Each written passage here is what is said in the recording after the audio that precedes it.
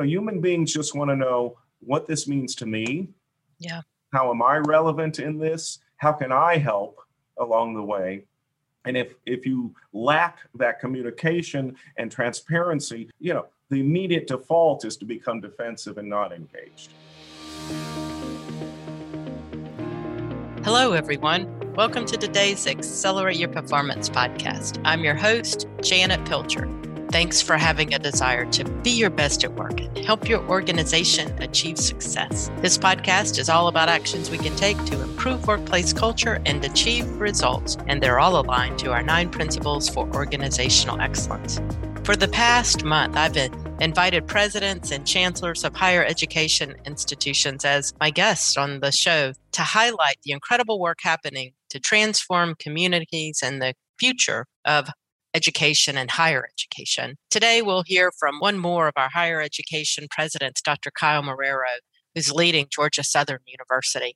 Kyle became Georgia Southern University's 14th president in April of 2019. As president, he leads the Eagle Nation with almost 27,000 students, 3,000 faculty and staff on 3 campuses. In his short tenure, Georgia Southern has established a new culture of high performance and evidence-based leadership, data-informed decision-making, communication and transparency, and an unwavering focus on a new strategic plan and assessment methodology aligned to 5 main pillars: student success, teaching and research, inclusive excellence, operational efficiency, effectiveness, and sustainability, and community engagement. Before arriving at Georgia Southern University, Dr. Marrero was president of the University of West Georgia, where the institution achieved record enrollment, graduation rates, degrees conferred, fundraising, and annual economic impact. The institution won the 2015 AASU National Award for Innovation and Excellence. The University System of Georgia selected UWG as the institution and president of the year, and Dr. Marrero has been acknowledged by Georgia Trend as one of the 100 most influential Georgians. Prior to his appointment at West Georgia, he held positions as vice president for university advancement at the University of West Florida, director of the School of Fine Arts and chair of the music department at University of West Florida, and associate professor of voice at Louisiana State University, and artistic director of the Pensacola Opera. I've known Kyle for quite some time, and I'm so glad that he's with us today. Now, in less than 2 weeks, President Marrero will deliver one of our keynote presentations at our virtual conference, Destination High Performance Higher Education, on May 17th and 18th. We hope you'll consider joining us at this higher education conference, where leaders from around the country will share their success and bring hope to the future of higher education. You can learn more by visiting studereducation.com/events. Please feel free to register and join us at this event where we highlight some unbelievable accomplishments. So now let's hear from President Marrero's take on transformation in higher education, employee engagement, and what a successful leader will look like in the future. Dr. Marrero, welcome to our show today. It's so glad to have you with us. Well, thanks. Happy to be here and happy to spend some time with you this morning, Janet. Sounds good. So let's jump in. You and I have had a chance to have connections over the past years, and you have some wonderful past experiences. And just curious, as we start today, what about the past experiences do you think prepared you for the presidency now at Georgia Southern University? Well, I don't know how far you want me to go back, but I'm an unlikely administrator in higher education, particularly at the presidential level. I'm a musician. My entire life was either as a performing artist, fortunate to tour the world, much of the United States, and then ran arts organizations. And so doing a little bit of everything, our urgency was making payroll every Friday and every way to write grants to you name it. And then really moving into academia as a professor, but then becoming administrator because of my ability to raise funds, to organize, to do administrative tasks. When you do that and you do it well, a couple of times people start saying, hey, you should think about being, and lo and behold, ended up being a president. But specific to Georgia Southern, I think for me, it was being already in the university system of Georgia, having been a president at University of West Georgia for 6 years. And then if I go back one step there, it was really the incredible opportunity to get to know you at West Florida, and of course, Quint Studer and the whole Studer ideologies around evidence-based leadership, culture, high performance. And then just naive enough, or at least enough of a musician willing to take chances and not be afraid of a little bit of failure along the way. When I joined West Georgia, it was to go, okay, what if? What if you could take these ideals and really apply them in a higher ed environment and really embrace shared governance for what it means, but also means accountability. It means measuring for success. It means about investing in people. And West Georgia was awesome because it gave me that opportunity to try it and to learn. And we were really building the plane together in partnership through those 6 years and saw great success. And when I saw Georgia Southern and this opportunity, an institution that consolidated two very different institutions in Georgia Southern and Armstrong, I knew it was an opportunity really in that focus of people, knowing that's your greatest driver of success with any organization. Could I be successful someplace else that's larger, more complex, et cetera? And so it was the challenge, the opportunity, the experience I had in the system, both legislatively, both with the Board of Regents, and knowing the players. I'd led the comprehensive administrative review for the university system, so I knew all 26 institutions. I knew where efficiencies could be gained based on that study. And so I think it set me up at least to know what I was walking into. How's that? Yeah, that sounds great. And I've had a chance, just recently to get to know more and more of your leaders through the employee engagement rollout process. And I just have it's been delightful, Kyle, just to engage with leaders who I think really want to do the right thing for the institution. And it's just heartwarming. So you have great opportunity there and done good work to set the foundation. So let's look at higher ed in general. We've had this thing called this pandemic this past year, and it's caused us to go through some additional transformational changes. But gosh, we were already in disruption prior to the pandemic. So what do you think are the biggest opportunities ahead through transformational times, and then what are some of the obstacles ahead in higher ed? Well, clearly, we've all been looking at this, addressing it. Everyone in higher education leadership has known we're on a precipice of relevance. What is that going to mean in the future? Time to degree, cost of degree, the return on investment of the cost of a degree compared to what then your career goals, objectives, your earning capacity all align, and what that means and what experiences have the greatest true connection to success at the end of the day. And it is no secret that higher education does not work at the speed of business. It just doesn't. And so, I'm always a glass half full person. And so it really propelled that innovation, that urgency. We were forced into it. I mean, think about it.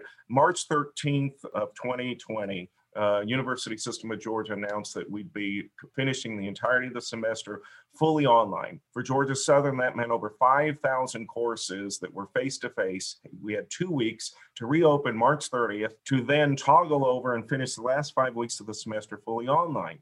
So, for faculty, for the engagement of students, everything we had to do, that forced innovation made us have to be adaptable. There was no other option. And so for that really put into play, how can you do it? Because we have to do it. So that urgency in there around every way we delivered with technology, the flexible delivery mechanisms, the way we accelerated our opportunity on technical advancement far greater than 5 or 10 years may have even seen us. And then that continuous improvement through summer, fully online, and then fall with a mix of hybrids and synchronous, asynchronous, every way of delivery that we'd have balked at, that we'd have been fighting through different, meetings and years of studies to get there, we had to do, and not do it well in some cases, and then improve.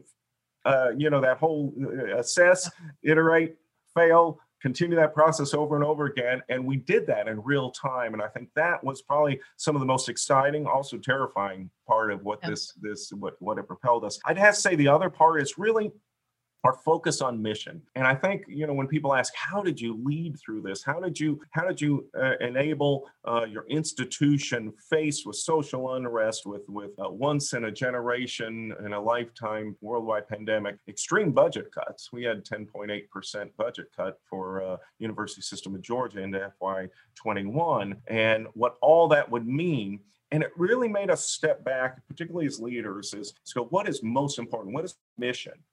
And what are our values? and then to lead through those. So it was very clear then, okay, students have to be able to be successful. We have to keep them retaining, progressing, and moving through their curriculum in the most successful way to achieve those learning outcomes. 2, we have to create an environment that follows all the COVID protocols and guidelines for the safest way in which we could have some face-to-face mix and some students' opportunities for engagement, et cetera, all with COVID restrictions. And 3, we had to be financially viable at the end of the day to make it through.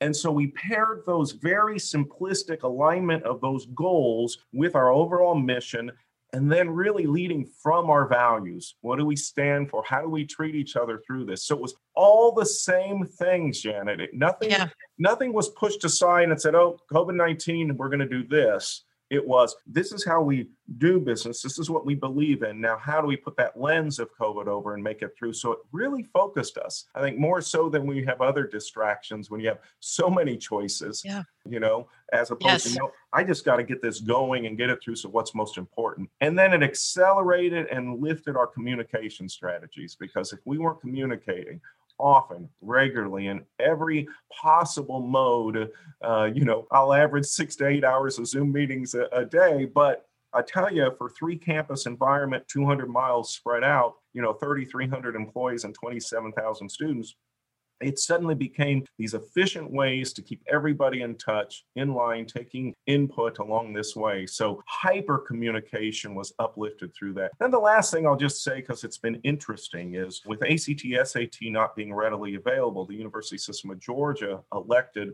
to go GPA only admission criteria for the fall and spring, and we'll continue it one more year. So it really gives us a chance to look at that value proposition of what do test scores really tell us about a student's ability to succeed. And so we have an entire test case of freshmen that come in now matriculating at very close to the same levels to assess. And so you start to wonder, how important is that SAT? In all this admission criteria. And we're a selective institution, not open admission. So anyway, those are some of the things that really lifted up and really propelled us. And I could mention telework and all the flex work stuff that will all be changing the way we do business from an efficiency sake also. Yeah, I think that is going to be interesting, Kyle, is, we've had to change the entrance, looking at how we review student it being admitted. We'll learn from that. That's what we will continue to learn from. That is interesting. And, you just administered and now rolling out the employee engagement survey results. And it was very clear what you were talking about with alignment to values and mission and really communicating that well, that it was clear you did that well. That was one of the highest scored categories on the employee engagement survey. So, very clear that you had that outcome. And I know employee engagement and transparent communication both are extremely important to you. So can you speak a little bit about why these two things are so important to you and as a leader? Well, look, I think when it gets down to it, with every relationship you have in your life, whether it's your partner, your spouse, your friends, your family, your coworkers, or as a quote leader, it all gets down to trust. And the only way to build trust is through active engagement and communication and ability to be self-reflective and go, you know what, you're right, I'm wrong. This is what we need to do, and let's work together for continuous improvement in that. Taking that feedback, I think that's the hardest thing, particularly at leadership levels, is we're always supposed to be the smartest person in the room. I always start my meetings, I think, when I'm first meeting a group coming in, I said, if I'm the smartest person in the room, we are doomed. It is the collective intellect and our ability to harness that purposely towards what we have declared are the goals that we want to achieve along that way. And so communication, particularly, let's just go back, COVID-19. Right? Social unrest like I've never seen in my adult life. And you can put a lens over higher education, magnifying, and whatever's happening in the world is 10 times more happening on your campus in the ways of that debate of where we are as a society, and budget cuts. And really, if you can take those as a leader and apply and imply the whole concepts of active, engaged communication, truthful, transparent, even when it isn't good news, but saying we're owning this together, how are we going to get through this together, and then communicate the why around that, of why decisions are made, what will that mean? Because, human beings just want to know what this means to me. Yeah. How am I relevant in this? How can I help along the way. And if you lack that communication and transparency, the immediate default is to become defensive and not engaged. And so they go hand in glove. If you want an engaged, collegial workplace of employees that come every day, giving 100%, understanding their importance, their alignment. This is what I do every day. I know what to do every day, why it's so important, because it helps my unit, it helps my department, helps my college, helps my division, helps the institution be successful. They're going to give 100% every day, even in crisis. And, I think the most difficult part of this last year, Janet, is we train all the time we do tabletop drills for crisis communication, crisis situations, all the different things that can happen in a campus. No one expected or prepared for one that lasts a year, right, a year and a half, 2 years in a constant state. I mean, I still meet twice a week with my sit rep group on COVID-19, and we go through all our performance indicators. This is a continuation of assessment. And so there again, if we haven't said enough, communication is the only way you can lead through this, and being creative and the most effective ways to align that. Yeah. And I know as a leader, you have prioritized that from the time that I've known you and as you've grown through the years, Kyle, I know that's really important to you. So as we conclude today, thinking about higher education, we accelerated the disruption in the past year, continuing to have to manage change and, looking out maybe 5-10 years, what will that future president or leader look like?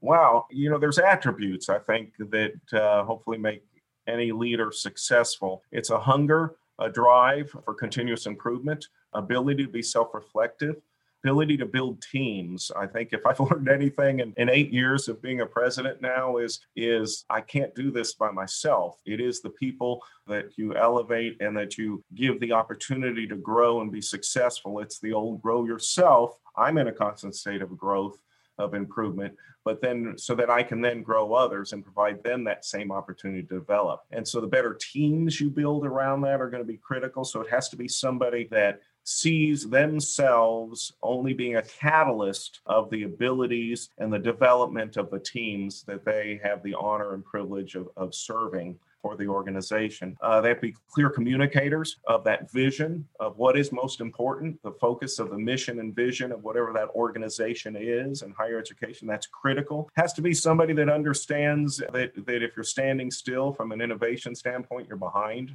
I mean, that's an old adage, but it couldn't be more true than right now in higher education. And that I think at the end of the day, the most successful leaders in our future will not necessarily could come through the hierarchy of higher education, but I think we're really at a precipice where leadership transcends any organizational structure. So it's somebody that has to love people, love the mission of the transformational power of education, believes in it, can articulate its relevance and its importance, but has to be dedicated to the people that are on the front lines every single day. And I like faculty. I mean, I'm a musician. I'm used to contrary every part of every rehearsal of everything you do. And then, because I know it'll be better because of that. And so I allow that, I foster that, I want that. And I think leaders that will be the most successful will be able to have those difficult conversations, those dialogues, to take that in, take that feedback and continuously improve. So driven, focused, self-reflective, and willing to grow others from a team standpoint. What a great list to help those who want to be leaders and presidents and executive leaders or any leader at any organization. But higher ed is really going to need leaders like you with those characteristics, Kyle. I am a work in progress. We all are, Kyle. I'm always, every day I wake up, I think about something I need to do for myself. At some point, it'll just be over, I guess. But it's, what, that's the fun of it. I mean, that's the fun of it is really continuing to learn and grow. And I have the great opportunity to work with leaders like you that help me grow as well. So it's, it's been a great partnership. And just wanted to say to you, I've had more of an opportunity to connect with you over the last couple of months as we've worked on the employee engagement survey together. And I've enjoyed it so much. I've enjoyed our connection. So thank you. And thank you for being with us today. Thank you, friend. Have a great day. As you can see, Dr. Marrero has a wealth of knowledge and great experience in executive leadership and working with his team to lead now Georgia Southern University to achieve excellence in all that they do. He has a high commitment to continuously improving aspects of the organization to achieve excellence and to become a high-performing model institution in the country. Dr. Marrero is going to be our closing keynote at our higher education conference. His experience and his ability to summarize and wrap his arms around how we apply an evidence-based leadership framework and an improvement process to achieve results will be critical to the summary of our conference and putting the pieces and parts together and connecting the dots for us. Please join us at our higher education conference and hearing more from Dr. Marrero and Georgia Southern University. To learn more about our upcoming virtual events, especially our higher education conference, just reach out and connect to studereducation.com/events. As always, thank you for tuning in to Accelerate Your Performance. Please share the podcast. If you're looking for more resources related to today's episode, head over to studereducation.com/podcast. I look forward to connecting with you next time as we continue to focus on the 9 principles for organizational excellence so that we can be our best at work. Have a great week.